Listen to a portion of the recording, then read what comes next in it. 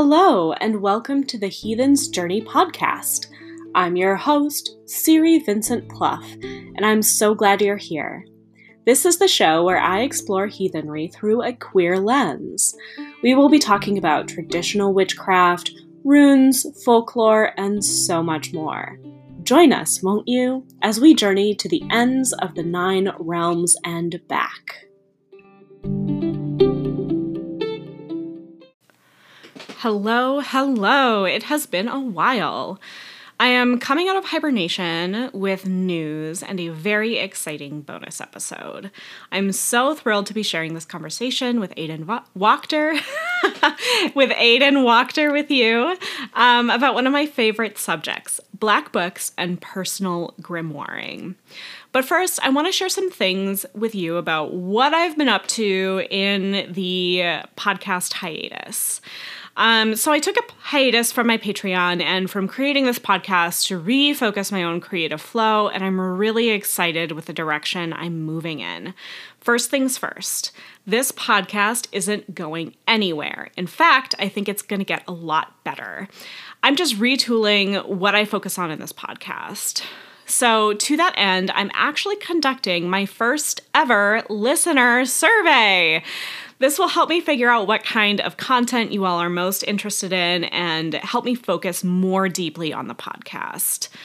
I have so many good ideas, and you all are also already giving me so many good ideas.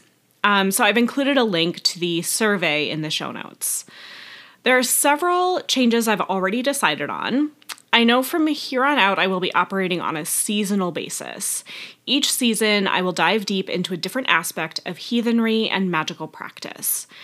This fall season is centered around the second 8 of the Elder Futhark through the lens of an underworld journey. I'll be talking about the runes and storytelling, and I'll even dive deep into some deities or other spirits that are related to whatever rune or natural force I'm talking about.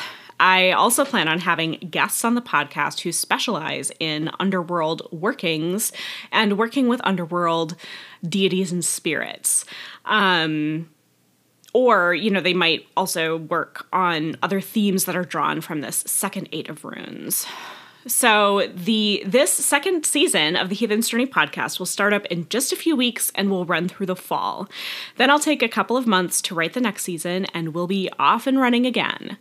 But now let's focus on today's episode. In this conversation, Aidan and I talk about personal grimoiring, his Black Book method from weaving fate, and building your magical practice. Aidan Wachter has been actively involved in magical practice since the 1980s. His work reflects a wide-ranging, eclectic, and non-dogmatic approach with influences from many paths, including witchcraft, folk magic, and chaos magic. His books focus on the practice of the craft as a learnable set of skills that can be developed rather than the innate talents that might be inherited or granted to the seeker. They are field guides rather than a philosophy. If you do not know Aidan's work already, I encourage you to check it out. His most recent book is Changeling, a Book of Qualities, and you can purchase it and his other works on his author page at Amazon. I've included a link to do that in the show notes. If you have not read his books, I encourage you to just go ahead, do that right now. If you find this conversation interesting, I encourage you to join me for my talk at the Salem Witchcraft and Folklore Festival. Of course, this kind of depends on whether you're listening to this podcast as it's coming out or later, but if you do happen to hear this podcast before August 6th, then you will still have time to sign up. I will be presenting personal grimoiring and the Swedish Black Books tradition. Through making art, we create the sacred, and through recording our magic, we tell true lies. There are many rich traditions of grimoiring and keeping magical records, and for good reason. Your magical record is one of the most vital aspects of magical learning. Through keeping a magical record, you're able to see what worked, track your progress, and learn how to live in the rhythm with the world around you. In this workshop, I talk about the magical record keeping within the Swedish Black Books, or Svartkonstböcker tradition. And I will also share techniques to awaken your own black book and make it a true conspirator in your magical practice. If you do decide to come, please bring your own grimoire for a guided consecration ritual. I encourage you to register not just for my class, but for the full weekend because there are some really amazing courses being offered. It is truly an honor to be among these incredible teachers. And honestly, it's such an honor to have even been able to speak with Aiden. I think that you'll find this conversation to be very juicy and helpful as you are establishing your own magical practice. And now, let's get to that conversation.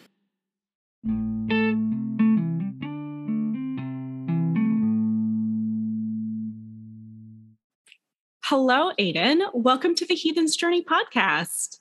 Thank you so much for having me, Siri. I'm really excited to get to chat with you. Yeah. Okay, so before we get really into the deep stuff, I have a question to ask you. Sure. And that is because I've taken so many years of German and Germanic languages that whenever I see your name, I think you're supposed to pronounce it Wachter. Right. I pronounce it Wachter. That's the... Okay. Okay. I was in I think my Patreon, we were doing a book club of either Six Ways or Weaving Fate. And I said, oh yes. And I love when Wachter.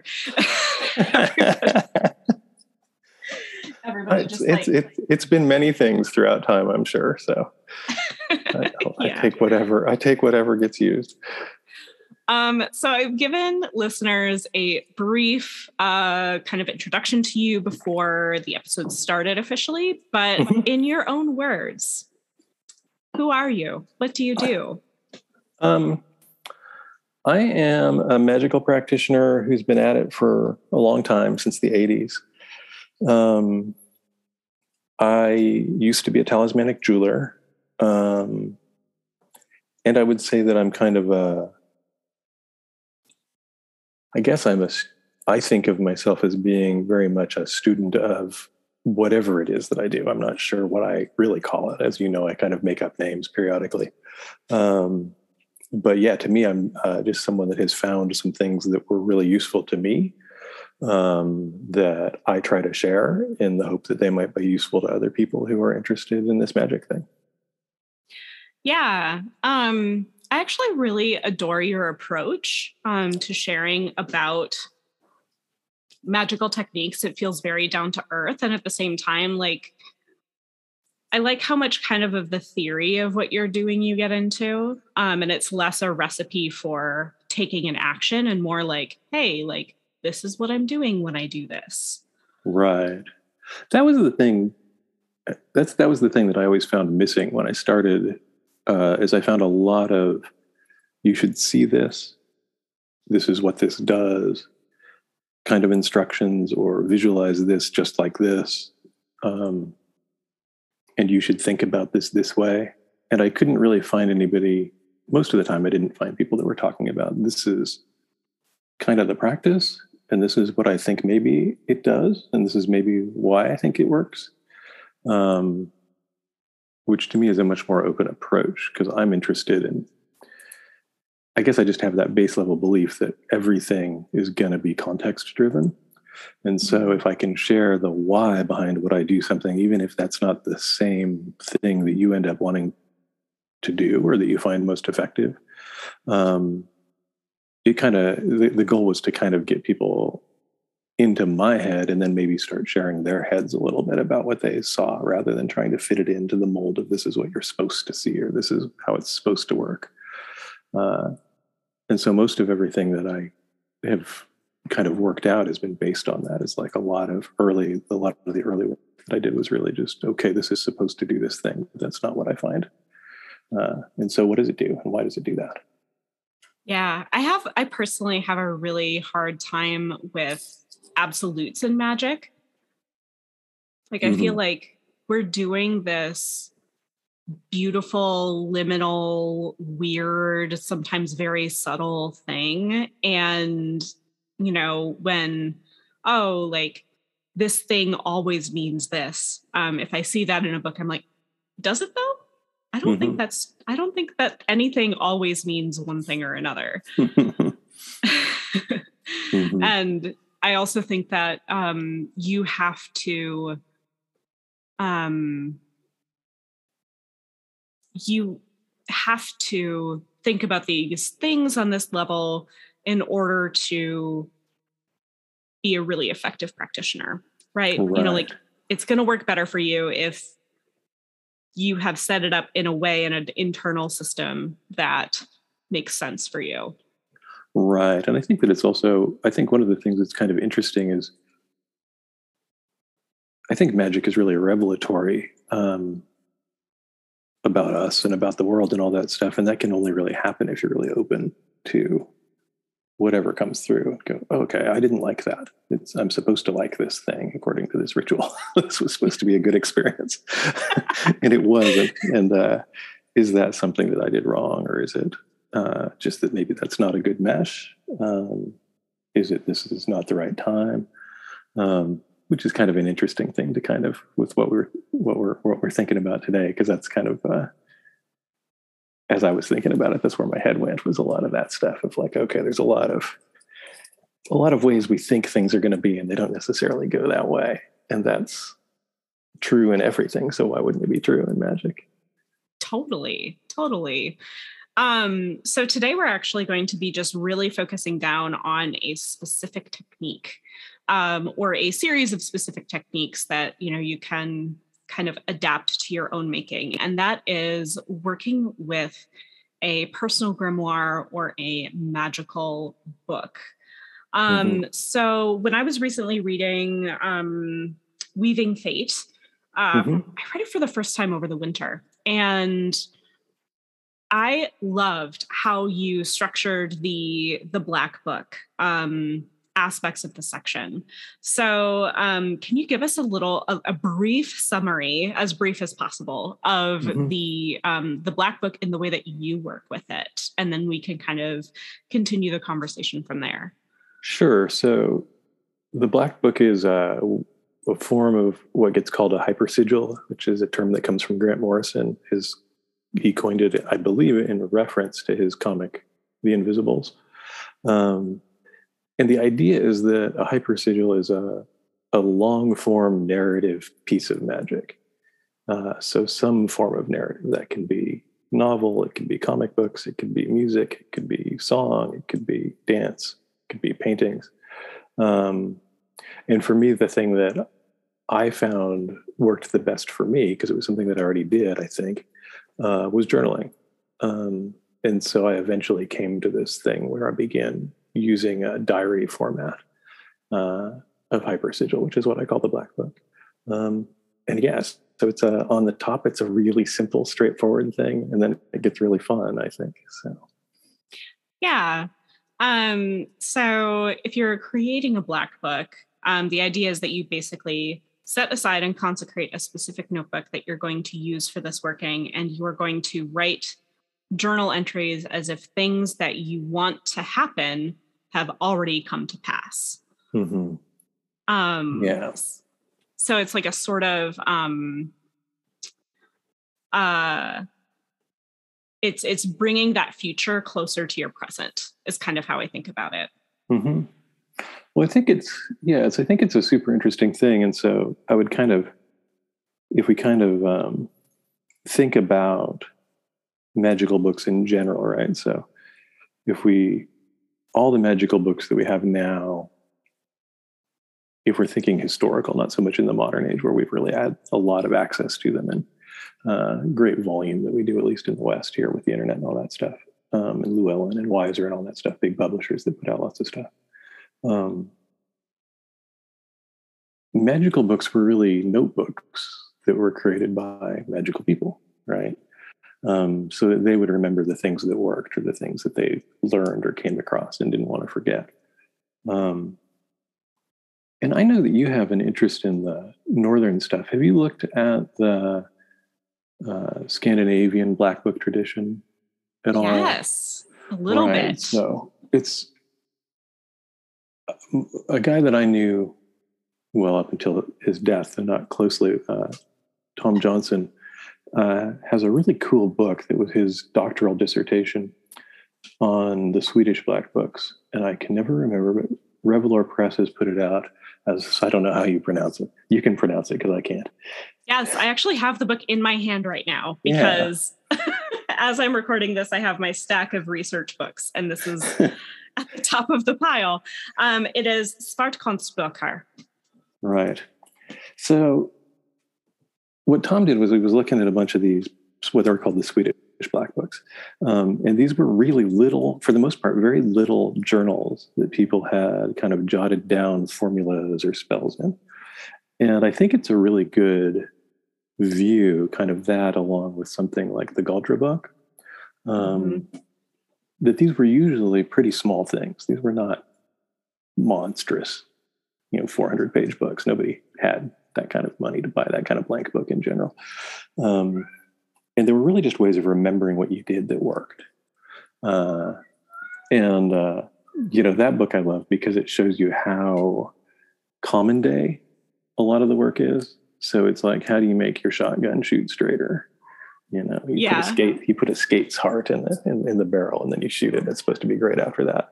The liver, I can't remember, and so I think that there's this long history that once we were able to kind of record what we did, or even if it was images, I think that magical folks began realizing that there was this connection between the process of recording a piece of magic and that piece of magic itself.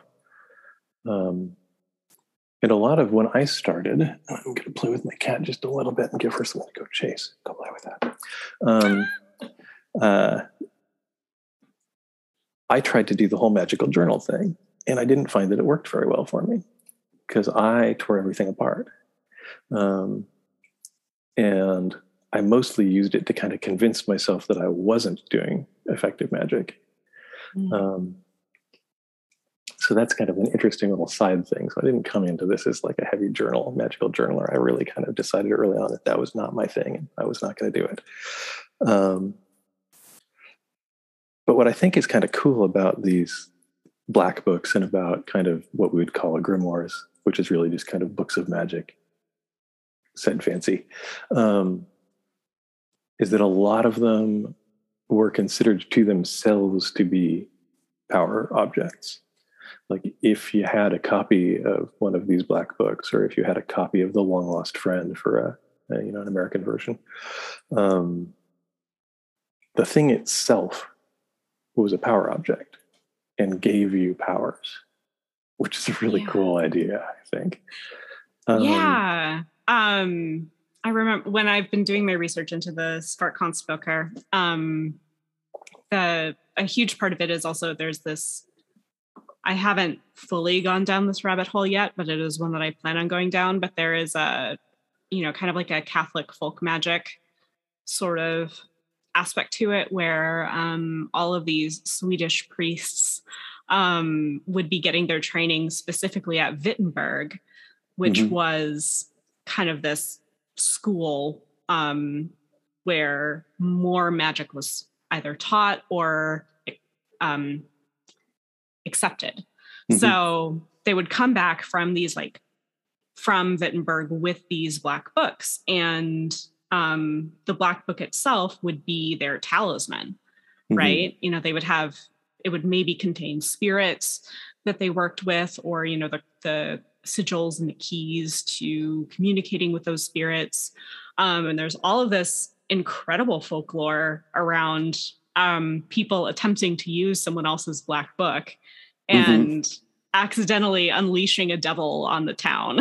Go ahead. No, it's okay. I always find that so interesting as we have these priests who are coming back with this book of spirits who often are devilish or demonic or whatever, but the priest is clearly, able to work with them because they're in the black book. Well, I think it's really interesting because I think that kind of opens up all those when I was kind of some of the earliest stuff that I found that was really just kind of cool because it was not. I mean, the early grimoires that I saw that I can remember were, the Greater and Lesser Keys of Solomon and the Grimoire of Armadale. And then I knew some Enochian magicians pretty early on, so they had all their D-related stuff. But I really liked these little things. I know that I found The Long Lost Friend in a little hoodoo shop, and then discovered that there were all these weird little books that were like, they were really not written like a book that I would write or you would get published by a big publisher. They were these little weird little compendiums of, maybe it's got a couple of spells or a couple of seals from Solomon, or it may have a couple of things from the Golden Dawn, and then it may have, how to make, a floor wash with particular kind of much more hoodoo kind of based stuff.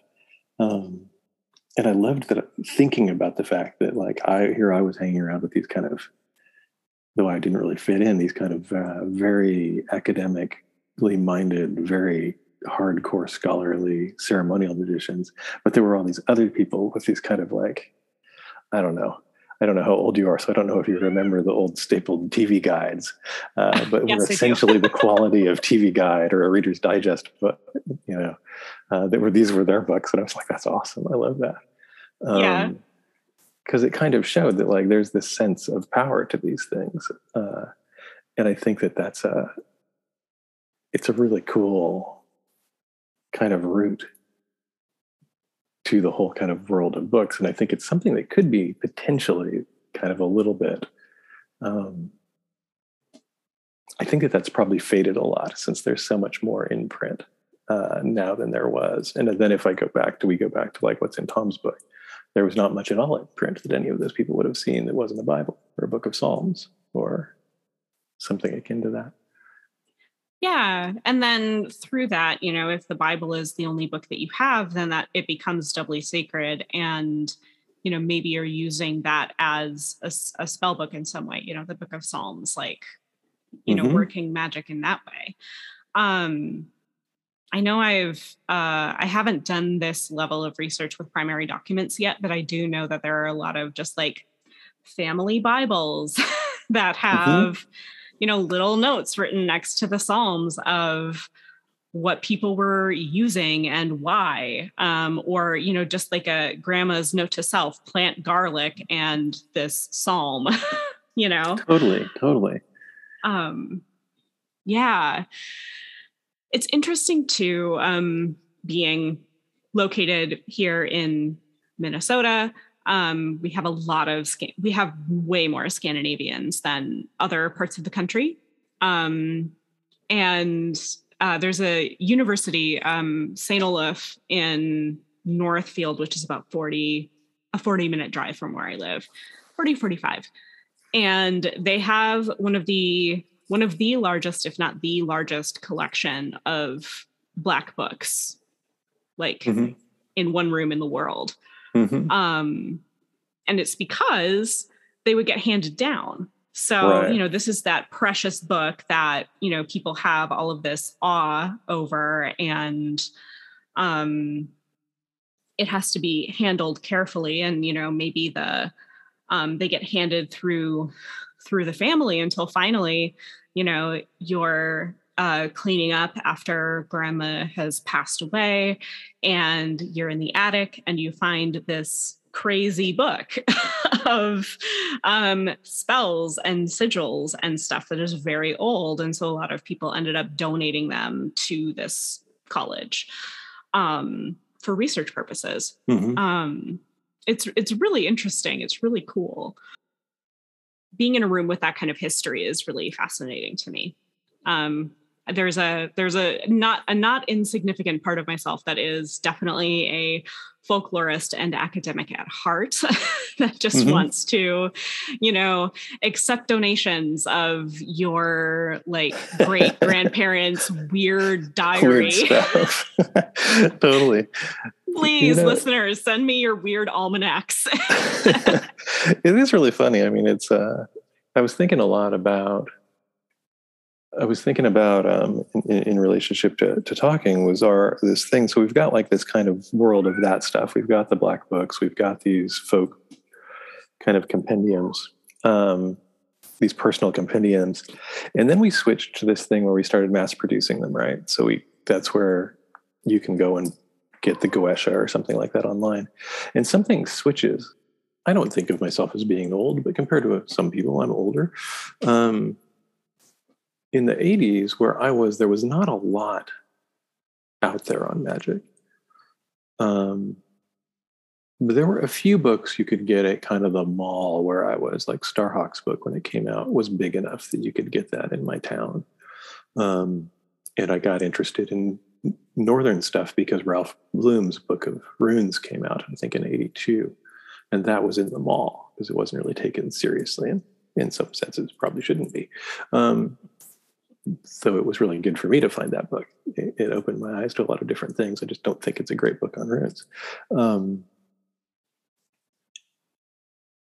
So at that point, you kind of had to really be willing to play unless you were like somewhere around a really good bookstore or around somebody else who practiced. And so I would look at something like I remember I found Armadale somewhere in a used bookstore.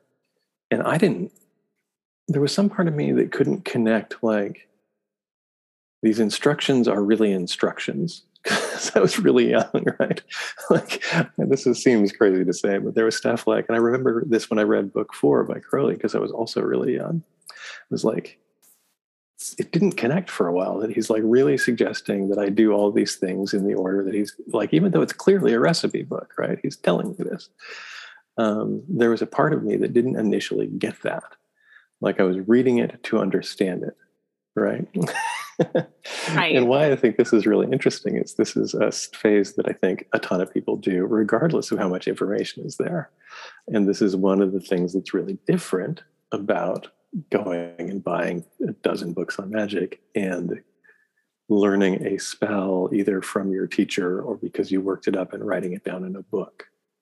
Because that thing on some level, or you were able to ask somebody about it and they said, yeah, this one.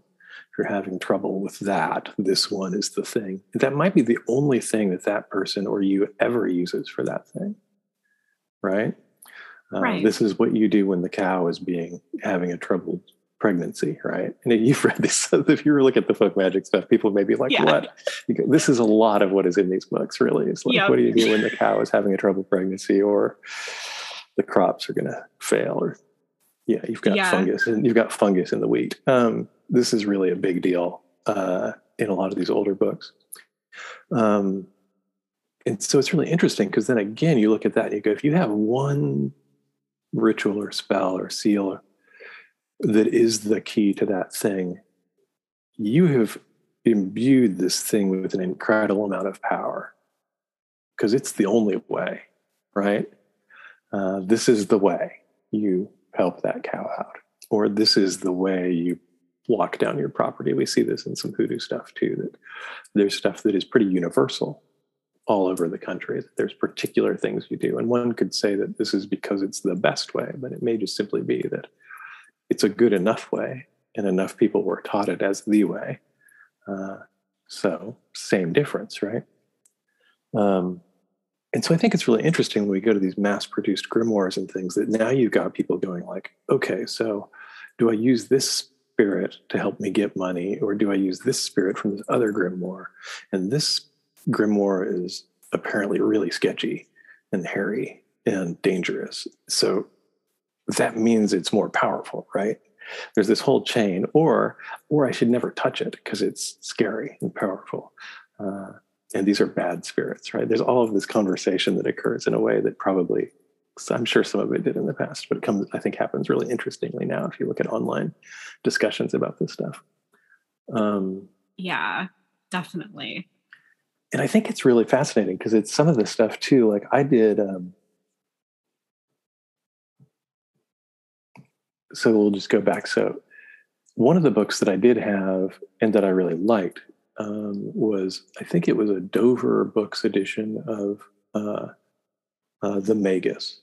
And I can't remember whose book that was. Francis Barrett, I think. That sounds right. Yeah. Yeah, I think that's right. And I didn't practice that way already. I'd already gotten to the place where I was like, I'm not a ceremonial magician. But due to still using things like the LBRP, I kind of had a sense that I liked the archangels, that they liked me. And so I ended up doing talismanic work out of that book. not at all how it's put in that book, but using the seals, and had really huge success, and used those seals for, exorcism work and different things very successfully. Um, and it was super interesting, because then we had some interesting hybrid stuff that I had people that I knew, that I lived with, that saw this. So they kind of did the same thing, and they created these things. And for some people they worked, and for some people they didn't. And the people that they worked for had been doing the LBRP. So they already had relationships with these energies. And at least when they created the talismans, were able to imbue the talisman perhaps with that. Maybe it's not really, Raphael's phone number that you got. It's that you actually know Raphael well enough that he's willing to answer that phone anyway, right?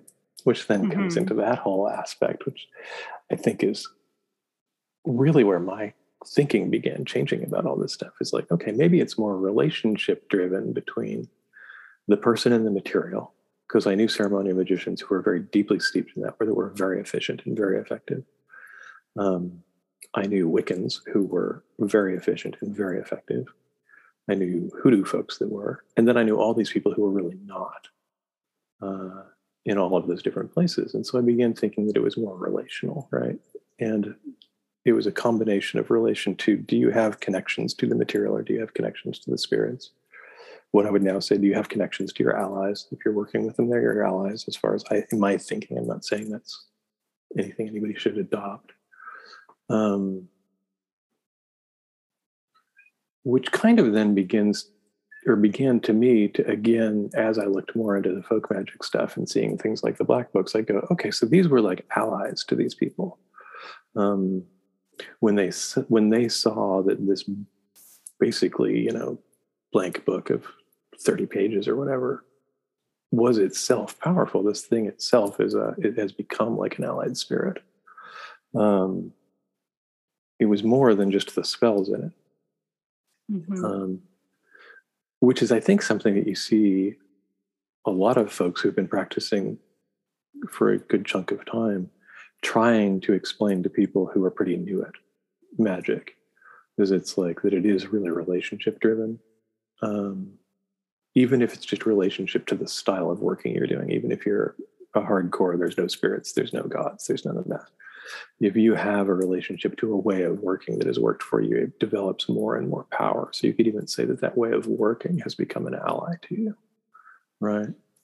Yeah, and that's a really interesting point. So, for example, I do not consider myself a Wiccan. Nothing wrong with being a Wiccan. It's just not what I do. However, I was initiated into a Wiccan coven. And so way back in ye olde times when I was 15 or so.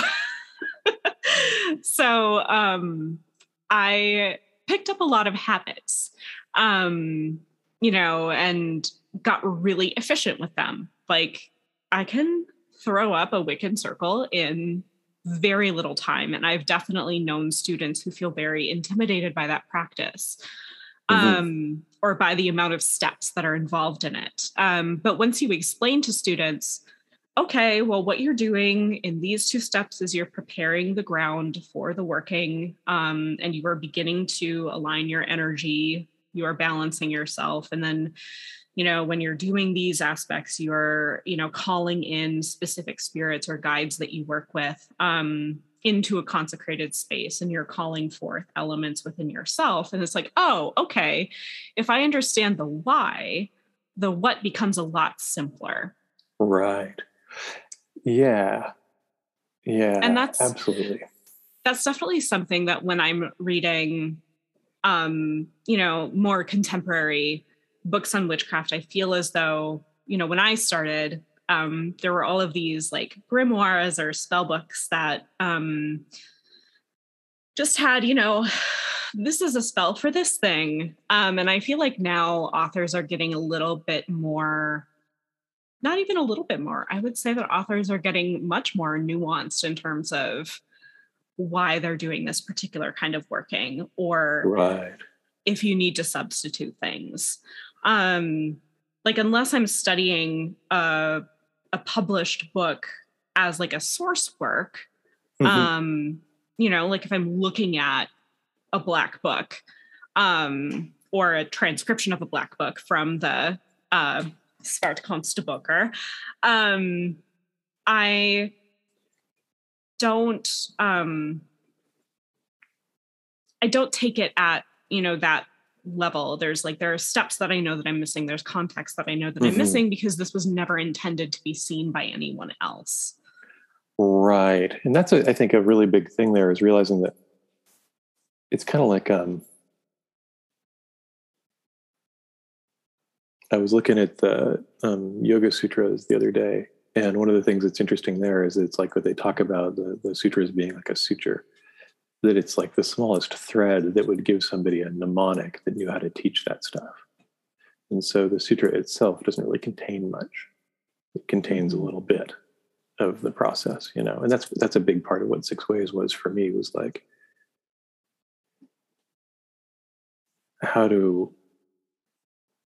what the allies were really clear on is like, show people things that are useful, but show them why you use them, and show them how you think about them when you use them. Because that's actually more important than the specific thing that you're doing. At least as I view it, because I think that there's like a lot of, universal is maybe the wrong word, but there's a lot of, there's way more to any practice that is learned from doing the practice rather than what you read on paper. It's like, it would be somebody like trying to play like, that had never heard it, really trying to play Jimi Hendrix, even if they could play the music, if they hadn't really had all the instruction. Like, okay, this is a really weird way to use a guitar if you've never heard that kind of thing before, but once you've kind of heard it, and you kind of go, oh, that's what it sounds like. Or, in the case of magic, and the way that I talk about it a lot is like, if this is where my head is and this is what it feels like, maybe that'll make it easier for someone to step into the work and not be too worried about, oh, I missaid 2 words. Because I have never really found, unless they're really the wrong words, that would be an issue. It's like, what's the conversation about? And what are you bringing to that conversation? What's your attitude to the conversation? It was interesting. And so I was thinking about, when we were talking or thinking about the books, and so we've ended up, and we went through this world that you and I both talked about, which is like spell books that are like, gather these 3 things, put them in a bag, tie it up, say these words, light this candle, and that thing happens. And for most people, it won't, because it's missing all of the rest of the context, right? Right. You go, oh, and this is why I'm like so hardcore about the consecration thing, because to me, that's the thing that is the missing piece in a lot of people's stuff. Is like, no, put all your energy into that. Put all your energy into how you're handling the materia. Not that there's a right way, just that it's in what you're doing is really at the forefront of what you're doing, not this precision steps. Yes. However you are consecrating whatever you are using for magical working is just as important as the actual magical working. And it is so easy. I'm guilty of this. It's so easy to just skip the consecration step. Yep. And for me, I think that I got that from Sigil Magic, which was the idea of, okay, you create this thing, and coming from like Chaos Magic days, the idea was you would create this image from this statement of intent, and then you would charge it. And at some point, I just got really much more involved in the process of creating the sigils, and I realized I didn't have to charge them because the process of creating them charged them. Like, okay, what would I do that is more than what I just did for the last hour with this thing? Right. I can formalize it in some way, but didn't I just do that? Didn't I just go through this whole process of having this idea in my head and doing this ritual process to turn it into this other shape? What else would need to happen? And so I began not doing much else. And it's very much the case for me now that the way that I create sigils is the charging. And I still have people write like, okay, I'm still not sure about the charging piece. And it's like, don't worry about it if it's working. If it's not working, then maybe add something. But if it's working, it's good. Yeah. Yeah. I actually wanted to talk to you about that because I feel like there's this really beautiful harmony between, consecrating the Black Book. And when I say Black Book, I mean very specifically the style of magical journaling that you outline in Weaving Fate, where you're basically bringing the future that you desire into the current present and writing journal entries. You outline an entire, road opening and basically kind of like a spirit creation almost ritual for those Black books. And I find that to be really interesting because it's almost as if, you keep the charm bag, which is, kind of how you're structuring that like spirit element. And then that spirit ultimately kind of gains life as you work with the Black Book. Could you say more about that? So I don't remember. I have no guess when I really kind of began thinking about. It was after I began making jewelry the first time, because I stopped for a long time after this. But it was somewhere in that process that I kind of went, okay, when I'm making talismanic things, there's a moment where I begin interacting with them as if they're creatures. Not as if it's an object that has power, but as if it is a person that I know that has power and that I have a relationship with. And so that's what informs that whole process. And so the thing that to me is so, yeah, it's funny. I went and looked at it again because I haven't really dove into Weaving Fate since I wrote it. So I kind of went and dug in because it's been a while since I've talked to anybody about it. And was like, oh yeah, this is like, I see. It's funny because it's like, you kind of know what's in there, but you don't really see the language there. And I liked the language that I'm going to throw in the allies there that we used there. Because I thought it did a good job of actually kind of getting that across. And you never really know, you do your best, but I thought in retrospect, like, yeah, that worked pretty well. To me, kind of this whole thing hinges on this idea of animism, which is the idea that we are not only not alone as kind of sentient beings in the universe, but that we are surrounded in a universe that is essentially a sentient being, that is filled with sentient beings. And that, in my perspective, magic works best if it's viewed from that lens, that we're working with everything that's around us. And so this process of kind of consecrating the road opening charm and consecrating the pen is both a way of telling yourself, your kind of deep mind, that this is an important thing that you're doing and that it should pay attention and that this is a powerful thing that you're doing. And that it's an involved kind of piece of concentration. So it does that, but it also kind of tells, in my term, the field, everything that is around you, like, this is what I'm trying to do. I'm trying to engage with all of this through this medium.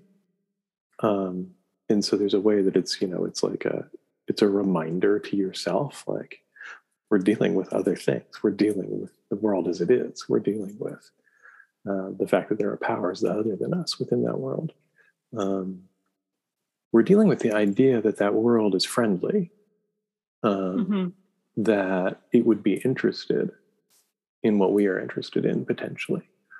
And so that there's all of those layers to that process, and that's really why it's set up that way. So that when you actually go to pick the thing up and actually start writing these journal entries, the process is already kind of laden with meaning to you. We've kind of done that process, that copying out those spells and from your teacher back in Sweden in 1830 or whatever would have done. We've recreated a version of that experience where this thing has way more meaning than the fact that we ordered a $10 journal off Amazon. Yeah, I think that that's actually something you kind of hit on the head, this idea that you are signaling to the world around you, and all of anything that may be listening in, that these are your intentions. And that is something that I always really struggled with, if I'm being frank, with more ceremonial magic. I find that a lot of, perhaps it just happens to be bad luck in who I have met, who is a ceremonial practitioner, but they are often less on the like animist side of things, or at least less openly on the more animist belief. And so spirit summonings or trapping or something like that can feel very transactional in a way. Whereas I feel like with other practices, certainly with, the Black Book as written in Weaving Fate, you give instructions to feed the book and the charm. The road opening, the ritual is kind of a huge part of that. And then also, lighting a candle once a week, or doing some of those other almost, I don't want to say worshipful, but like, it's like you have a date with your Black Book, right? Yeah, totally. Where you kind of feed it. And maybe it's just the kind of thing where like, it's in these old grimoires, perhaps that was such an of course, like we don't need to write this part down. Right. Or, certain people just didn't feel the need to do that. And I guess I'm just saying that I really appreciate that. It tends to work better with my like heathen, like dirt heathen worldview. I think that's one of the things that's kind of I was trying to think of I had something in my head that I just lost, but that just happens. Yeah, I mean, I think that was the big shift that I had, and that happened for me when I'd been really kind of heading further and further in the direction towards what I do now, magically, and that's what happened when I found Jan Fries. Visual magic was like, oh, this guy's actually talking about the world in a way that completely makes sense to me. Jan Fries was also a magical route for me. Yeah, I mean, he was the dude that like tripped me. Like I could make chaos magic stuff work as it was, kind of generally perceived in the 80s, early 90s. I could do a lot of stuff that worked. I could do different kind of witchy stuff that worked. But I didn't have, I would say that I hadn't given myself complete permission to really go with what I kind of knew, but I was still not, I just wasn't solid in it. And as soon as I started reading that book, I was like, okay, done with anything that does not make sense. And I'm going whole hog. And he was, I think, the thing that threw me straight into this kind of, though I didn't have the word for it at that time, kind of animist viewpoint. Because I'm like, no, I always talk to these things. But I don't necessarily tell people that I do. I would talk to my sigils. I would talk to my candles. I would talk to the animals like Dr. Dolittle. And I think it was that point that everything started to work in a much more organic way, and things stopped being nearly as weird. Like there was no longer, it like removed all of this. It kind of, I think it was like, it's like, it's the difference between having some of a language and being able to communicate with the people that speak that language, but they kind of, smile and nod at you a little bit like, I think he wants to know where he can go to the bathroom and I can help him out. Yes. To, okay, we got you, brother. Right. We totally know what you're saying, what your criteria are, and what you're trying to do. And that was also the place where I started getting feedback. That's where I started really having a sense that not just are things around me, but things are actually willing to communicate to me to some degree. And I'm not the clearest channel ever on that, but that was the stuff that opened the door for me to be able to kind of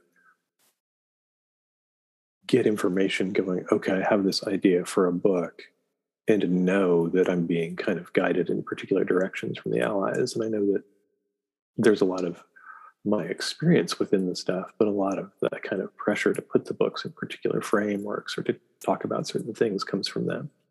And they'll let me know when I'm too far off track, Mm-hmm.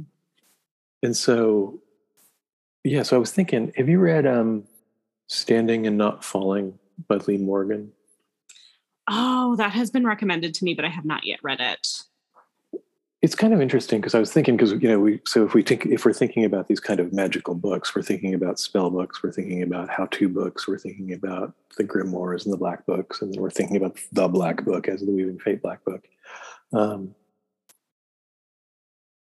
Lee has this great thing in the beginning of that book, which I really recommend. It's a very different book on magic than most, but where he says, like, there's a thing that happens for magicians where you kind of know that it works, but your belief is not really solid yet. Like, it's a little iffy.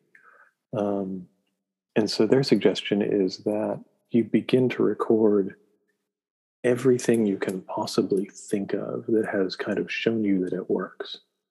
So every spell you did, every ritual you did, the fact that you got that vibe while you were doing that one ritual 10 years ago, you write it all into one book. That is really this attempt to kind of like override that skeptic that is running counter to your actual experience. This is not to convince yourself that it's a work. It's to get yourself to stop trying to convince yourself that it doesn't, if that makes sense. Yes. So this is actually something, and I'm going to ask you about this as well, but I keep black books, in your style for a specific kind of working where you're doing the journaling, but I also keep a personal black book where I just write down everything. Every working that I do, I work through it there. And I've been really experimenting with it over the last, really since 2020, maybe even 2019, consecrating the black book. And then I have an index where I write down, I numbered all the pages. I have an index where I write down, this is what I did on these pages. And I always leave at least half a page after recording, the spell, the steps, everything that I did, to come back and report results. So that might be, say I did a spell for love, and at the coffee shop 2 months later, like I felt a really strong connection with someone, then I would want to write that in there, just so that you can kind of capture all of that, but then also find it later. Because let me tell you, I've been practicing magic long enough to have many personal grimoires, and flipping through them for something I did 10, 15 years ago is a nightmare. Like, it just doesn't, it's really hard to find stuff. And it's also something that I recommend students do as well. Don't just, as much as you think that the experience was transcendent and that you will remember it forever, if there are very specific things that you want to remember, please write them down, because that's a way of getting our brain to make it real. And that's one of the things that I would say is interesting is I don't keep journals, I was but I going to make ask you. journals, but I burn them. Okay. Mostly because I've moved so much. There was a point where I had this whole stack. I had, a foot and a half of shelf space. And I was going to move across the country in a backpack and a suitcase. And it's like, can't do that with that. So I'm in a house with a fireplace. So let's take a look at it and let it go. But I'm a big one of just writing it all down, even if you don't intend to keep it. Because for me, and for most people, I know the process of physically writing it down absolutely locks it into your memory much better. But yeah, I am not much of a magical journaler anymore. To me, it's very much most things have moved into the realm of being daily practice or not. It's rare that I do anything large. I'm much more personally focused on some of the stuff that's in Weaving Fate and a lot of the stuff that's in Changeling is I would say subject matter closer, which is really trying to, like everybody else, I have a lot of stuff from my past, from my childhood, from all that stuff. And using magic to work through that stuff. My intention is to, exit this place in much better shape than I am today, or I'm already in much better shape than I was 20 years ago. But, kind of that whole process to me is the main thing that I use this stuff for. And so there's not as much that I could say that I did worked in any specific way. It's more that are the practices that I keep returning to moving me in the proper direction overall. Mm-hmm. Yeah.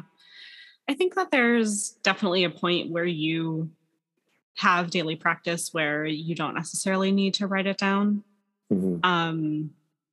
It's just this becomes a part of what you do. For me, that is lighting a candle most days, right? Like I don't need to record that anywhere. It just is a part of me tapping into that magic. Yeah.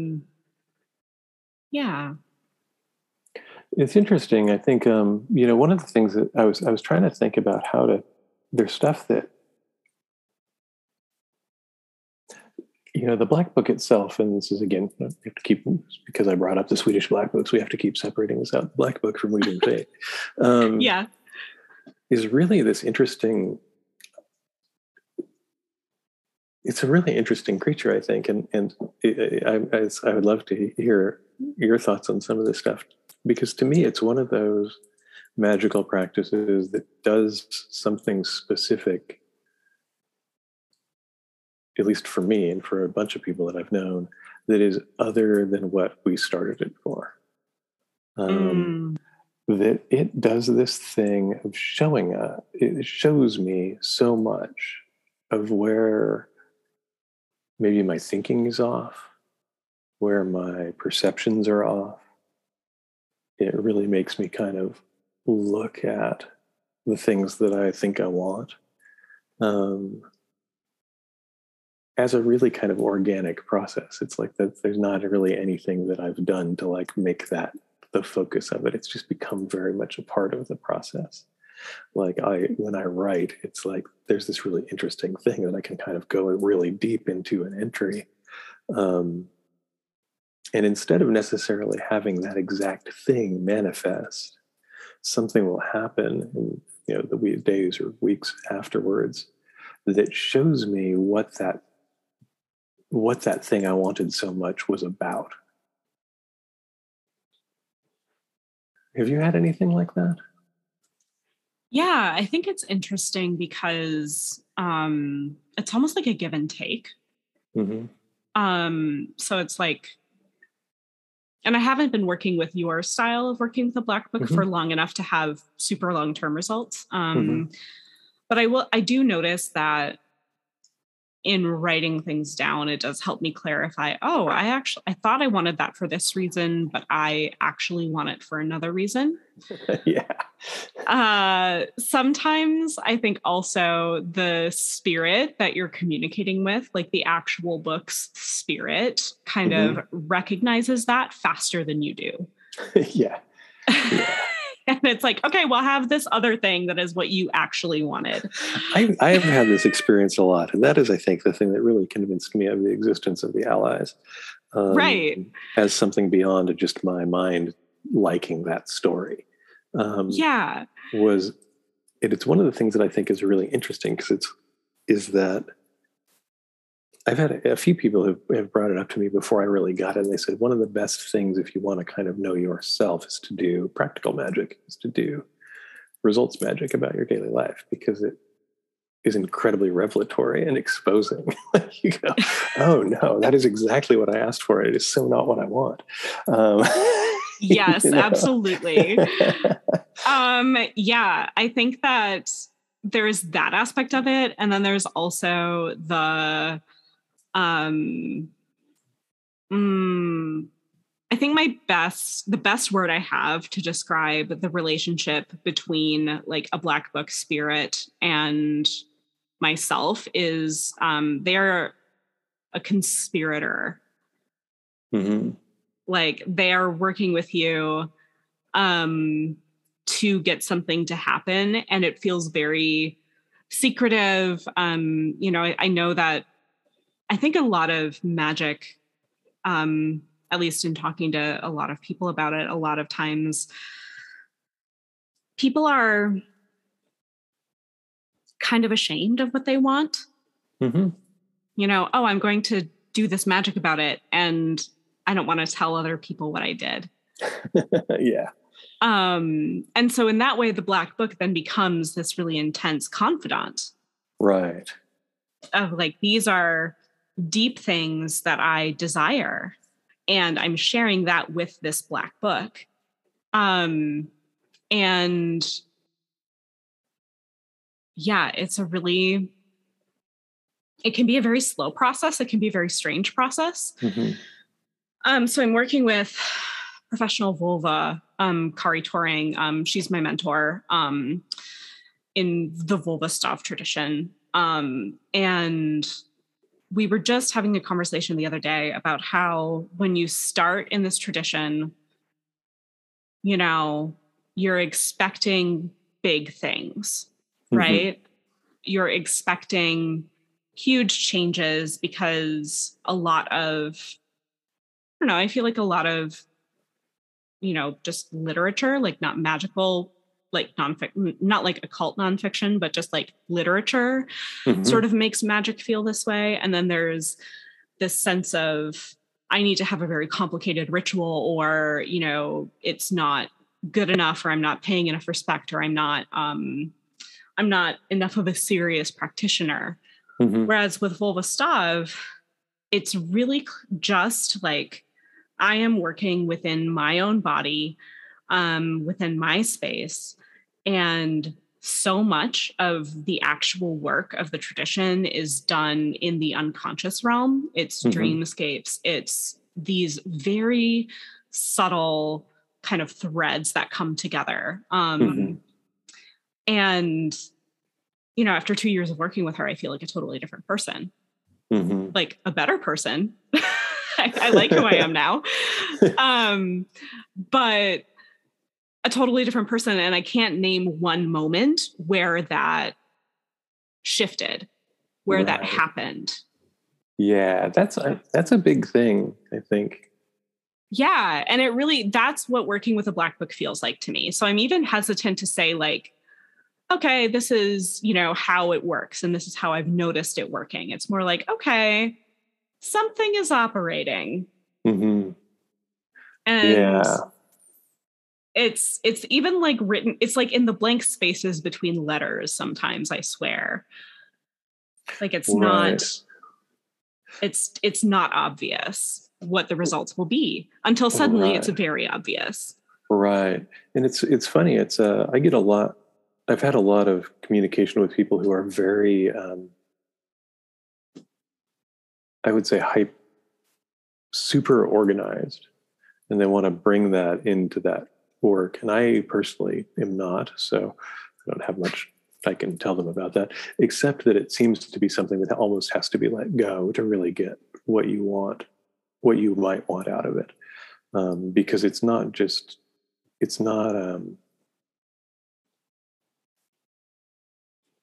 it can read like it's a great way to kind of step by step yourself into some different version of your reality.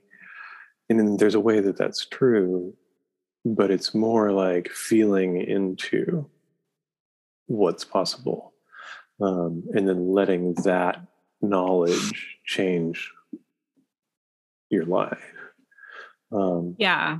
is how I would say it. And so it's, and so for people listening, I mean, I would say that the biggest thing is to realize, and this is something that's talked about really heavily in the book and then heavily in Changeling too, but a big part of my thinking on all this stuff is that there's a part of us that is really what is us. And different traditions have different names for it. I don't really have one that I use, and that's the thing that is like, maybe we could say it's kind of like the watcher that is watching our life, and it's watching us think, and it's watching us have emotional responses, right? But we aren't those things. We're something that's a level behind that. And that part of us that does have this emotional stuff and does have this thinking stuff, also has a lot of tendency towards confusion and for story building, because that's the story building part of our consciousness. It doesn't tend to work great for most people. Right. If the goal is to have a really good life, because we pick stuff up that's cultural, we pick it up that's personal, we pick stuff up from the media that we follow, we pick it up from our families more than anywhere else, churches, religions, and so part of the Black Book is to really begin to take control of that narrative and change it to, if you were even in the day, this is one of the things I tell people about, is, you could begin writing about what a really good day would be like. Not an amazing day, not the best day you've ever had, but just like, what if most of your days are not super great? What are the little things that might happen that would make them much better? Maybe you do go to the cafe, and maybe it has nothing to do with a romance or a new best friend, but somebody interacts with you in a way that's not usual, and that makes you feel much better about your day. That's a really good thing to work for, because that changes the entirety of a day. And by that process of going, these things could happen, and here's a story about them, here's some stories about them, there's a way that it seems to open up our consciousness to the fact that these things can happen, that they do happen, and we simply don't notice them.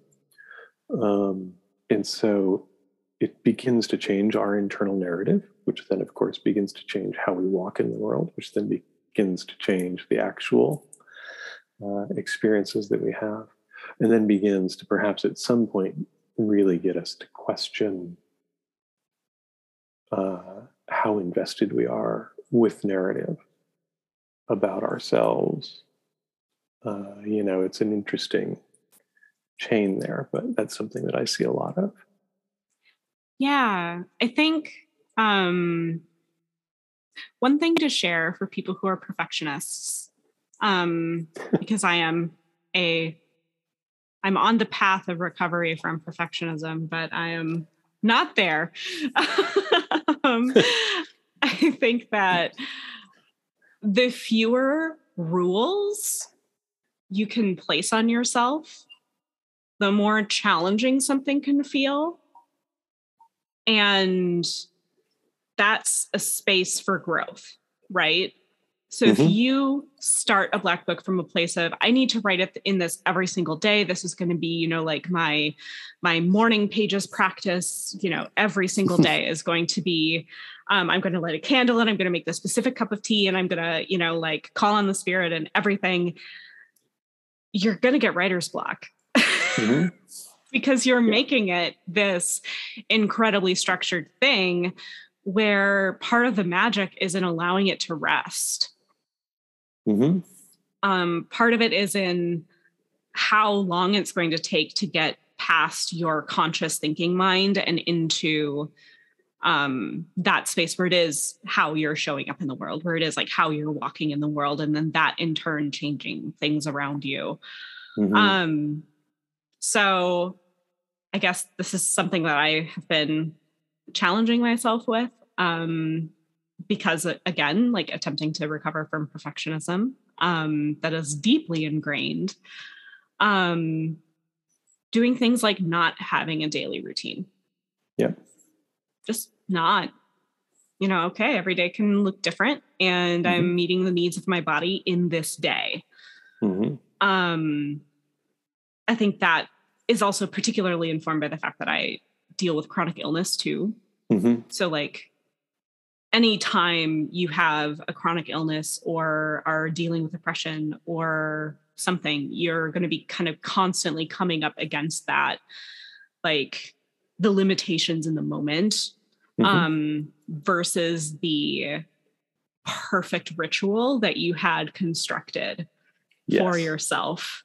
And that you thought that you would be able to show up to every day because you were a machine. Oh yeah, right? Totally. We're not machines here. We're demechanizing. Yeah. So I think that that's really important. And then there was another thing I wanted to talk about with journaling specifically. So I did mention how I have a process for my specific, personal grimoire, which is keeping track of exactly the steps that I took and the results that I achieve. But the Black Book is different. It's in a completely different notebook. The Black Book is much more flexible and much stranger. I find it that for sure. One of the things that has become really interesting to me is, even though I put them in the book so people could know that if you wrote something that really didn't suit you, you could get rid of it. I don't do that. I leave it all in there. And so I go down these really weird digressions in those books where I go like, oh, this is this whole other vision of my life. And this is what I do. This is where I live. This is who I know. This is how I spend my days. And I might have 50 entries that are tied into that thing. And then that just kind of falls away, because what happens is that, again, that revelatory piece where what actually comes from that is I begin to see it's like that allied spirit begins to go, oh, okay, like this. And you go, yeah, that's really good. And if you do go back, I often go, that day that I had feels like these 10 entries that I wrote. Like it's this feeling tone is really intense. You go, that is what I was getting at, and that, however we want to view it, the field or the allies or the deep mind understood. And you go, oh, I totally changed my world in that way, even though the specific material pieces may not be the same. And that's why I kind of push so hard to kind of go with the feeling here and don't worry too much about it, about how dead on you get it. Because again, it's really easy to kind of cramp up, to use Freeze terms, right? If you really want to avoid that cramp thing. And so do whatever it takes to be easy with all of this stuff. Which doesn't mean don't be diligent, but again, you're not a machine. Right. The mind is very fluid. Things take time. Somebody wrote me a really great thing a few months ago and said, for reading in a number of your books, that this might be a 6-month process or a year process. Because that's not how we're kind of culturally set up. That's not how the YouTube, Instagram version goes. It's like, oh, I did this thing and everything's awesome now. Versus I did this thing consistently for a year and things are a lot better now. Right. Yeah. I think it's interesting because I feel like on the one hand, like the Black Book practice is really close to what some other people may call manifesting, like manifesting magic. Yeah. And at the same time, it feels a lot more subtle. Like I know that a lot of people, or at least a lot of capital D discourse that I've seen on manifesting particularly from more of a new age perspective, is that manifesting is trying to get a specific thing. You know, you need $5,000. You need like $10,000. You need a vacation home in Morocco. You need like all of these very specific and kind of grandiose things that you can prove, yes, this thing that I was doing worked. Right. And I do think that the Black Book, for lack of a better word, is a very good way of manifesting. Like, it will manifest changes in your life. You don't have a ton of control over what those changes are, and they're probably going to be for the better. And so it kind of is in this sort of conversation. It's very much not that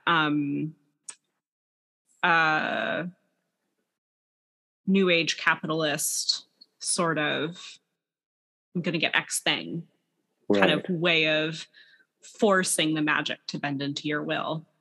Right. And I think it's, I mean, that's, I think what I really love about the process is that it is this, it's the two things. One is it's really revelatory about my own kind of blind spots. And it opens up a kind of communication that I didn't have before I began doing this kind of work with parts of myself and then with the allies.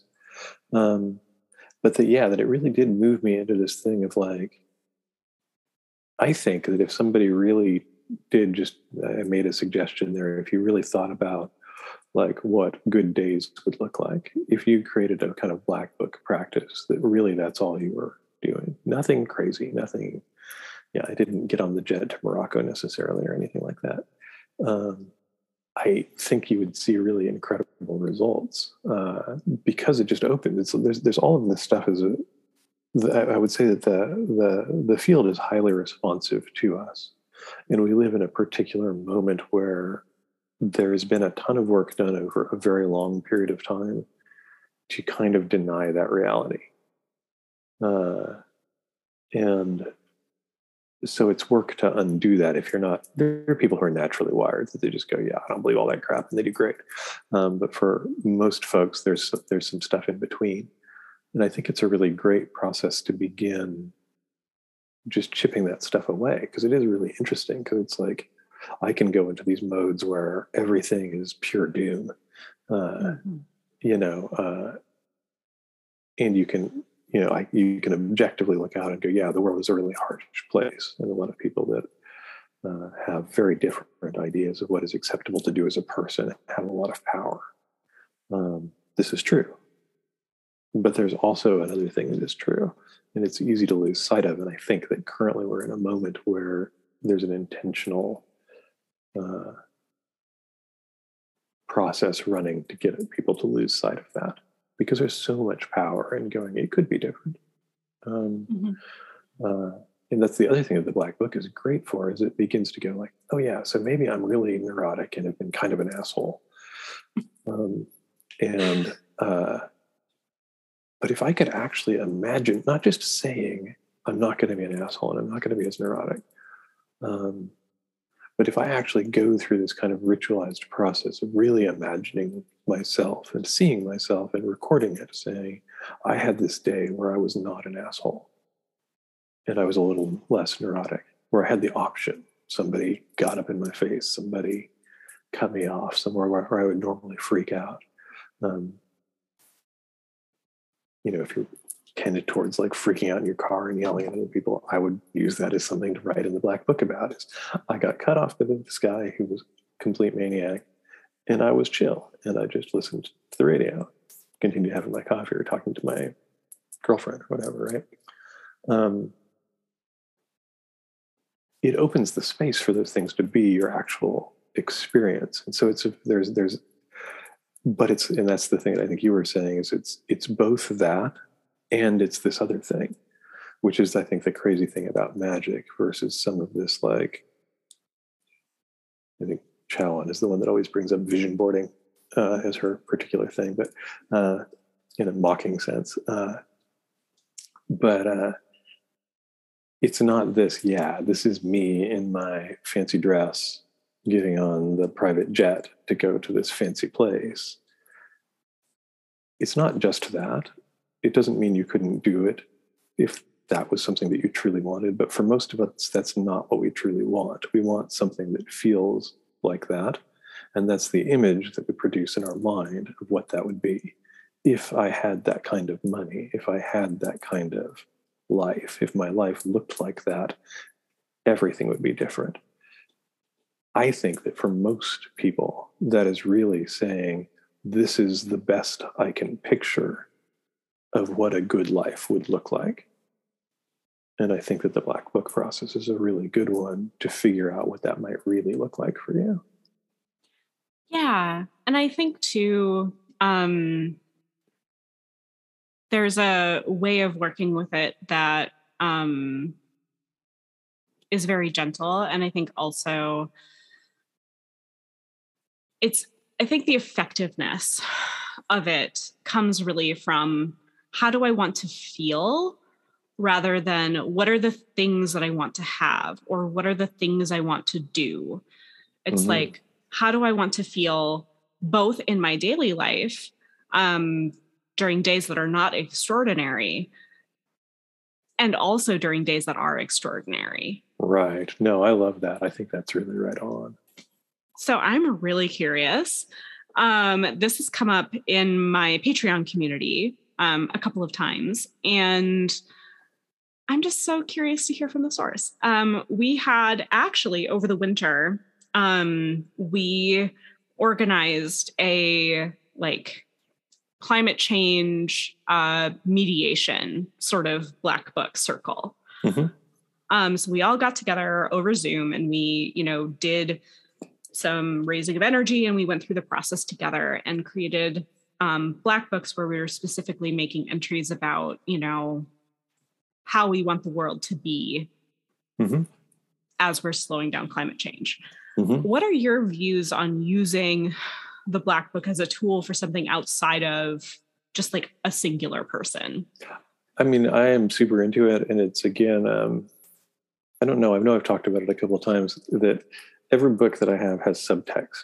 That there's something that's not written that I think is implicit in the book. But I thought if I kind of made it implicit, it would actually have less impact because the people that that needed it to be implicit or stated implicitly wouldn't necessarily get it anyway.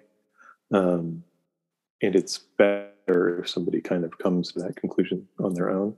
I think that is one of the hugest uses of this, in that I think that part of why we're where we are is because there's been a really consistent narrative about what is possible. And I think that it's really wrong. I think that if there are assumptions that have been bred into the way that we run the world that are not real. That I think that there's a chunk of people who are absolutely driven to have as much as they can get. But I don't believe that that's the norm. I think that if there had been a sustained kind of open education for the last 40 years about what's going on and what it really means, that we didn't get derailed into all sorts of kind of special interest discussions on something like climate change, but on lots of other things, that people would have come to much different conclusions about what was possible and how you might do it. I don't think that humans are unwilling to sacrifice immediate comfort for long-term sustainability. And so I think that things like the Black Book can allow us to see that world as it is, which is how I've used it in things like that, is going not what is the solution necessarily, but what is a further step? What would it look like if we were 50% closer to that worldview that would allow that change to occur? And then what might it be like living if I was alive 250 years from now and we were in a completely different scenario? What would that life look like? Now this might lead to someone going, oh, and here's a way that we could get here that we would actually get on board with. But I don't know that that's the important piece. It's the important piece to me is being able to see past these kind of monolithic blockages that are theoretically impassable, that you theoretically can't workaround. That theoretically, no one would accept that. And so if we can actually, and this is true for working it personally as well, but a big part of this is if you can begin to really have a sense of experiencing that world, I think it opens up the door for that to be a much greater potential. Yeah, I definitely, after this conversation, I definitely feel that even more strongly. I think that one of the things that always really bothers me, particularly about climate change, is how catastrophic people who believe, scratch that, going back, people who understand that climate change is happening can have a tendency to read the data and get really catastrophic about it. I have a friend actually who, I have several friends actually who never share anything about climate change unless there is also some kind of solution or some kind of way of thinking about how the world is going to change. And how we can continue to survive and live. And she's even said before, like, anyone who only shares catastrophic data and really like the world will end by 2049 is the Fed.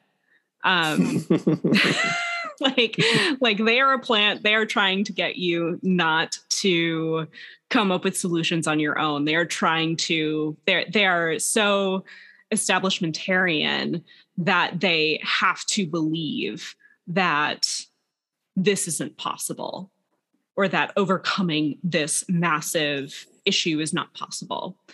And so, I mean, even if the Black Book, magically, I have never, worked something on the scale of global climate change, it feels very much beyond me personally. I mean, not that I've not done like spells for slowing down climate change and stuff like that. That's not what I'm saying. It's more that like, how do you see and track results on such a global scale?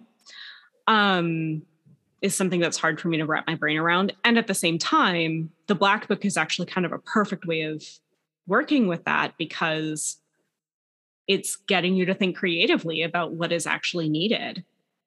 It's not, oh, through my magic, I'm going to suck the carbon out of the atmosphere. Like, right, totally. That's not how it's operating. What is operating is, okay, how am I going to continue to feed my family? Right.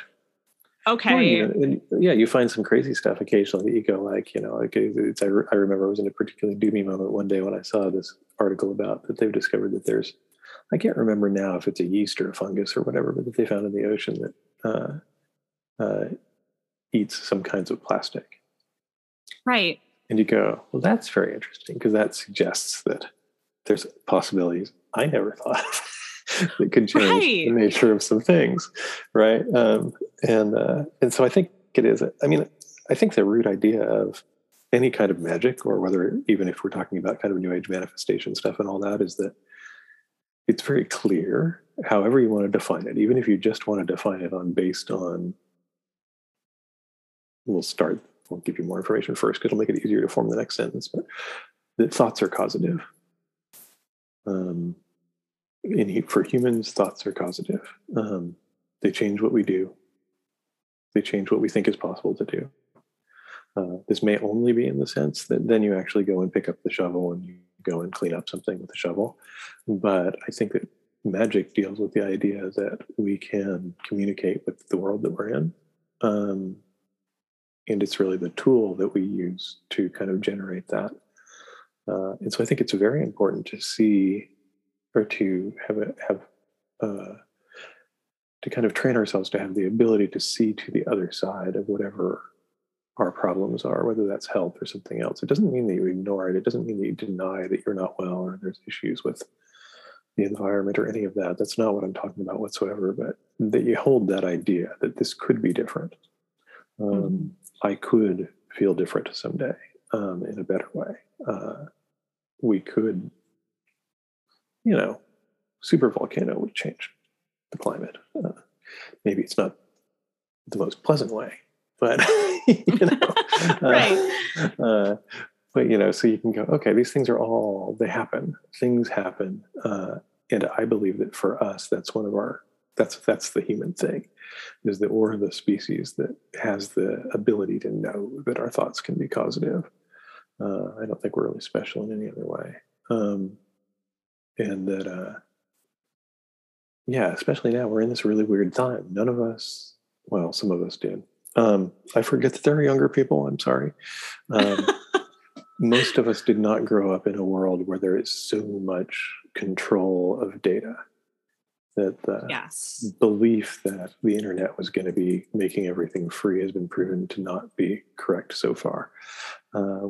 It has meant that there is a vast, vast, vast amount of data control and information control. And that stuff changes how we think, whether we want it to or not, and whether we're aware of it or not. And so you really do have to, I think, come up with some kind of a practice if you're interested about these kinds of things to see beyond all of that stuff. And to me, one of the best ways to do that is to really kind of, can you actually imagine things being better? And that could be your marriage, that could be your relationship with your kids. Instead of just saying, I want this to be better, or I'm committed to this being better, and I'm going to try not to get angry. So the most common thing I do is, can you, in your black book, really get fully into the experience of the things that set you off in your family don't, or the places where you don't show up, you do, because the mind doesn't really know that what you wrote hasn't happened.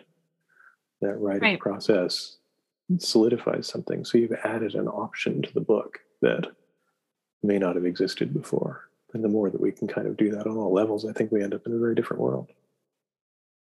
Yeah.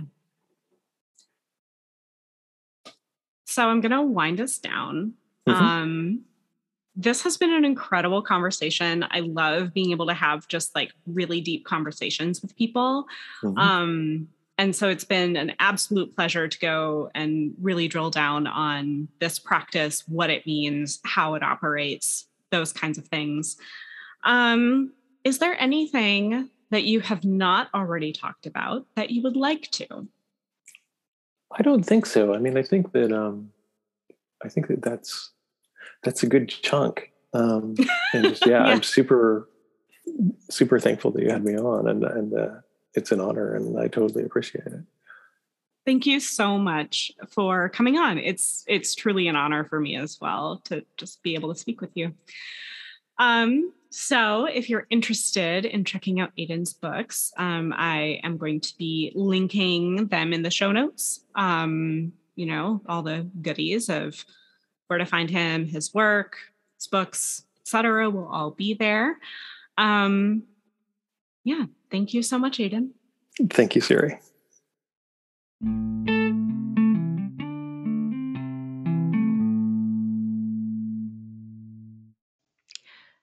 Did you know that I wrote a book with Cassandra Snow?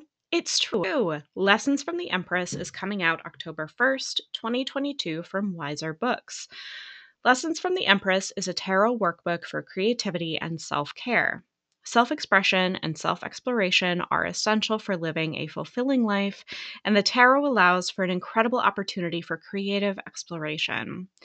Using the Empress, a symbol of creation and abundance, as a metaphor for the journey, Lessons from the Empress takes readers on a journey through the tarot using easy-to-follow magical rituals, tarot spreads, and creativity exercises in a way that will empower you to embrace your true self and express that self to the world.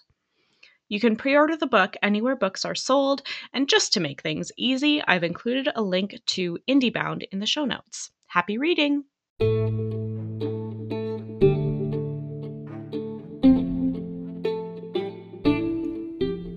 Thank you so much for listening to the Heathen's Journey podcast. I'm so honored to share these practices, conversations, and thoughts with you. If you would like to support this podcast, please consider supporting it on Patreon.